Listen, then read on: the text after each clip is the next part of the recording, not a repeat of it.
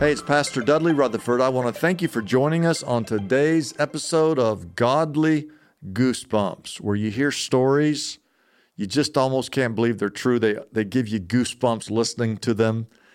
And then it dawns on you that God was the one who orchestrated this story, or God was the one who changed someone's life for all of eternity.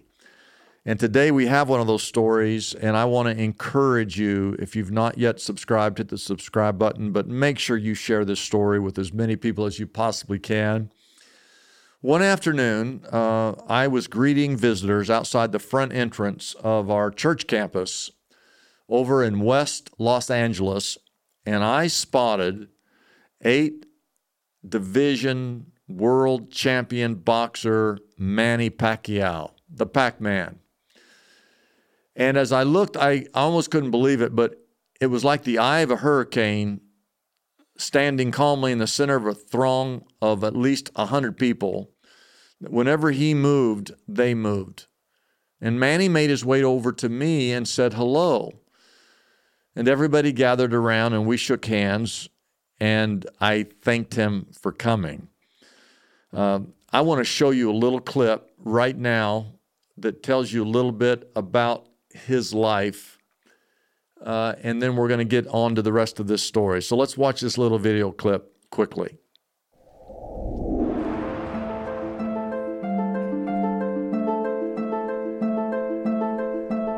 Every time Manny fights, the entire country is in a standstill.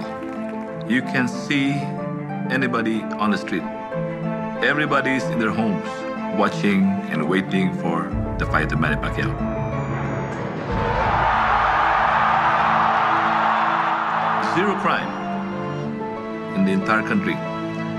The rebels, the secessionists, ceasefire. Everybody's in a ceasefire. That's how it is when Manny fights. It's bigger than boxing. It's bigger than being a prize fighter. His journey now is about fighting and winning for a people. Every time he goes out there, he's winning for them. Huge burden, but he accepts it.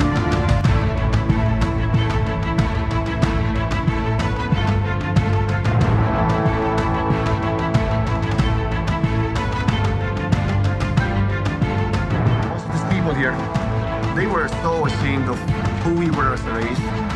Manny Pacquiao helped us to reclaim our true identity.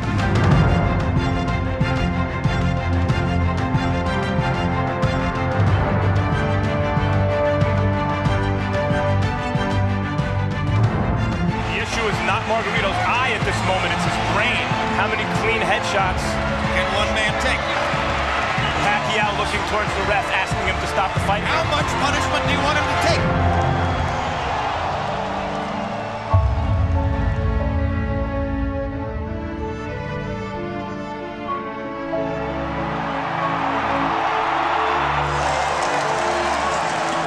If you're a Filipino, your head is definitely, you're hanging it high right now.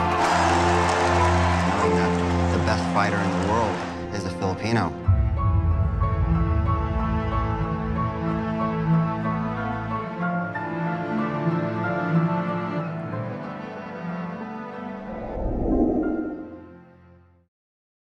Okay, so that's Manny Pacquiao. And after church, Sunday morning, he comes over to me. I've never met him before. And we're talking, and I simply said to him, Manny, if there's anything I can ever do for you or anything that you need, let me know, I told him. And he responded, he said, I'd love to have you come speak at chapel at my house. And I soon learned that Manny, who's from the Philippines, he trains down at the Freddie Roach Gym, which is in Hollywood, whenever he's in town, and he has a house nearby that gym. And if you've ever watched any of his fights, they always show his mom is sitting there ringside during his fights. And his mama, Manny's mama, that woman, his mom, her sister, which would be Manny's aunt, goes to our campus. And the aunt was the one that invited him to church. And now whenever he's in Los Angeles or he's training for one of his fights, he's not fighting recently. He's in semi-retirement, but whenever he was here training for a fight at Freddie Roach's gym, he would come to our church. And so he invited me to come speak and do chapel at his house. And I of course, said yes. So I go over to his home here in Southern California. I'm a little bit nervous, and at the time I didn't know Manny very well. So when I arrived at his house, there was this large entryway and a living room that was just teeming with people. It was standing room only, no place to sit. And I didn't know anyone. I knew him. I felt like everyone was staring at me because I'm the only 6'5" non-Filipino in the house. But to my relief, the attention quickly shifted to Manny as he entered the room. He walked right through this crowd, and he goes to the front of this room. He smiled and he motioned to me to follow. So I followed him and went up front where he stood. And he picked up a microphone. I'll never forget this. And so let's say this is the room. He picks up a microphone and he turns his back to the audience and he faces the wall. He's right up here against the wall, looking this way. Back to the audience, picks up this microphone. Inside his house, he's got speakers set up, and he begins singing in a soft voice. He starts singing worship songs just by himself. And the crowd hushed. He literally is worshiping God.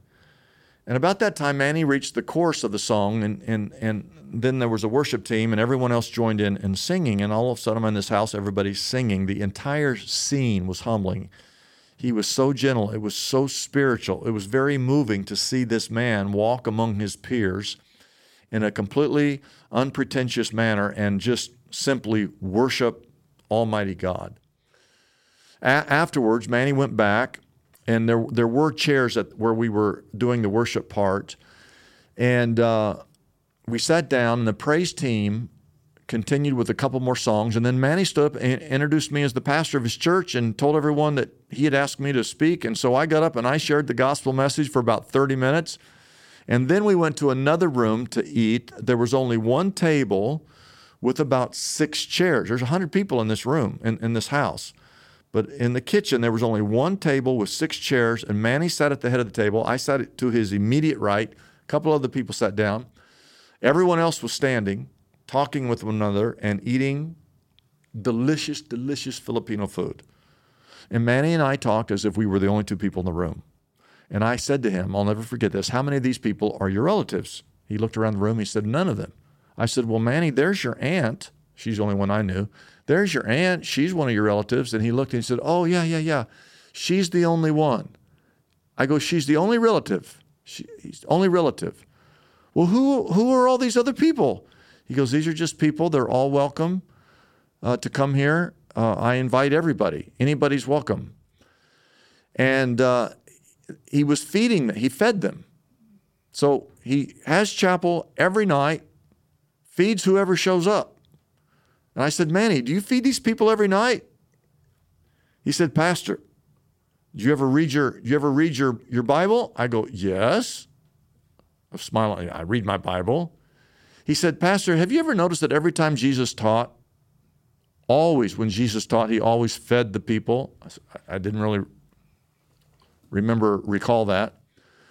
But Manny said that, so after every chapel, we feed everybody. He said, he told me this. He said, once I preached in the Philippines, he said 34,000 people showed up. I fed every one of them afterwards. And then I said, well, how often do you have this chapel? And Manny must have felt like this was a game of 20 questions, but he goes, I have chapel every night. I go, every night? He goes, every night. I said, so you have all these people that are not your relatives show up at your house. They're all primarily Filipino, just word of mouth. And you have a Bible study and you feed them every night? He said, every night. And this is when he's training. I said, don't you feel like you need to get some rest? Or don't you feel pressure because you've got a big fight coming up? And he just said, I ask everyone to leave at 9 o'clock. And I said, don't you need peace and quiet? And he goes, no, I feed on this. This is my life. Serving Jesus and serving others. That's what he does. And so Manny was getting ready at that time, I believe, to fight Floyd Mayweather, which I think took place on May the 2nd, the year 2015. It was billed the fight of the century. But a couple of weeks before that much anticipated fight, right before he fought, Manny allowed me to interview him at our church. So I invited him to church. Every seat in the theater was filled. Many people who were not believers came simply to see and hear from a boxing legend. Now, you can find this interview. It's on YouTube. You just type in Pastor Dudley, Manny Pacquiao interview, West Los Angeles. And in that interview, he talks about how he grew up in abject poverty and began boxing at a very young age to earn money just to help buy food for his mother and his siblings. I want you to watch part of that interview that we did at our church, and then I'll come back and make some closing comments. So watch this. This is just the first part of this interview with Manny Pacquiao.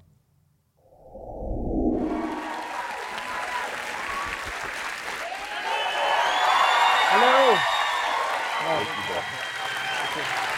Morning.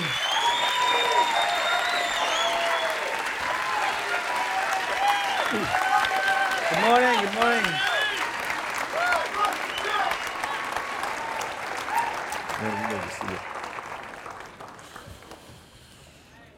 Look at all those cameras.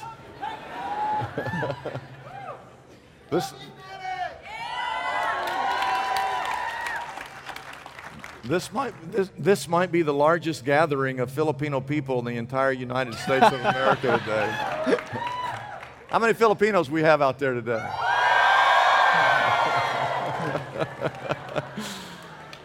So Manny, 100 million people in the Philippines. And when you fight, they're all watching. How many, when you fight, are you fighting for them? Are you fighting for your family? Are you fighting for yourself? Are you fighting for God? Who are you fighting for? I'm fighting for the fans and the Filipino people. And also, of course, I'm fighting for God and to all the fans. Amen. Amen. The story that I've heard, and I've seen it's in the movie, that you grew up in poverty and God has elevated you. But when you go back, in America, people think they're poor. I don't know if we have any poor people in America because we're so spoiled. But how would you explain to people in America how poor you were and what that life was like? I don't really know boxing, but because nobody are helping to my mother and our family to buy food, to earn money to buy food, we decided to to put my name there in the list and fight. But I don't know what is boxing, just because I know that if I'm going to put my name there and fight, I have money to, I will make money even if I lose. So you started fighting just so you could have some money? Exactly. And how much would you get paid when you were just a boy? I was paid, on that time I won the fight. So I was paid 100 pesos, so that was $2. And, $2, and if you lose, 50 pesos, which is $1. So you were motivated to win. Yeah, I was blessed because I won the fight, and then I got $2. So, but later on, I'm keep winning, and then after that, but still I don't know who's the fame in boxing, what is boxing, but I'm happy because I'm earning money to give to my mother to buy food, because our life is sometimes we eat, sometimes not. We don't have food. I experienced this in our lives that my brother and my mother were together in one room, like very small room, asking for food, my brothers, and then I told them, my mother told them that what we're gonna do, we don't have money to buy food and we don't have food to cook. So just drink water just to survive tomorrow. And then that's that's the time that I realized that I have to work, help my mother, and even in that age, I was 12 years old, and I'm selling donuts, selling everything, flowers, to earn money just to give to my mother to buy food. When you look back on those years, when literally you were hungry, you were starving, and you boxed just so you could have food, were those good times? Were those hard times? Sad times? Are they happy times for you? Oh, on that time we think about where we go, if we don't have food, where we're gonna what we're gonna eat, and then but my mother taught us that just believe in God. That's my mother. Just believe in God, trust God, and don't do any bad things to other people, or don't steal. Just don't like that. That's my mother taught us. All right. Yeah. That's good. We have a picture of the fight that's coming up on May 2nd, I believe. We have a photograph. We have Floyd Mayweather, who's 47-0. He's never lost a match, and you have fought 57. You've won 57 times, and that's a lot of fighting. Are you ever scared when you go in there? Are you ever scared? Have you ever been scared? No, I'm not scared.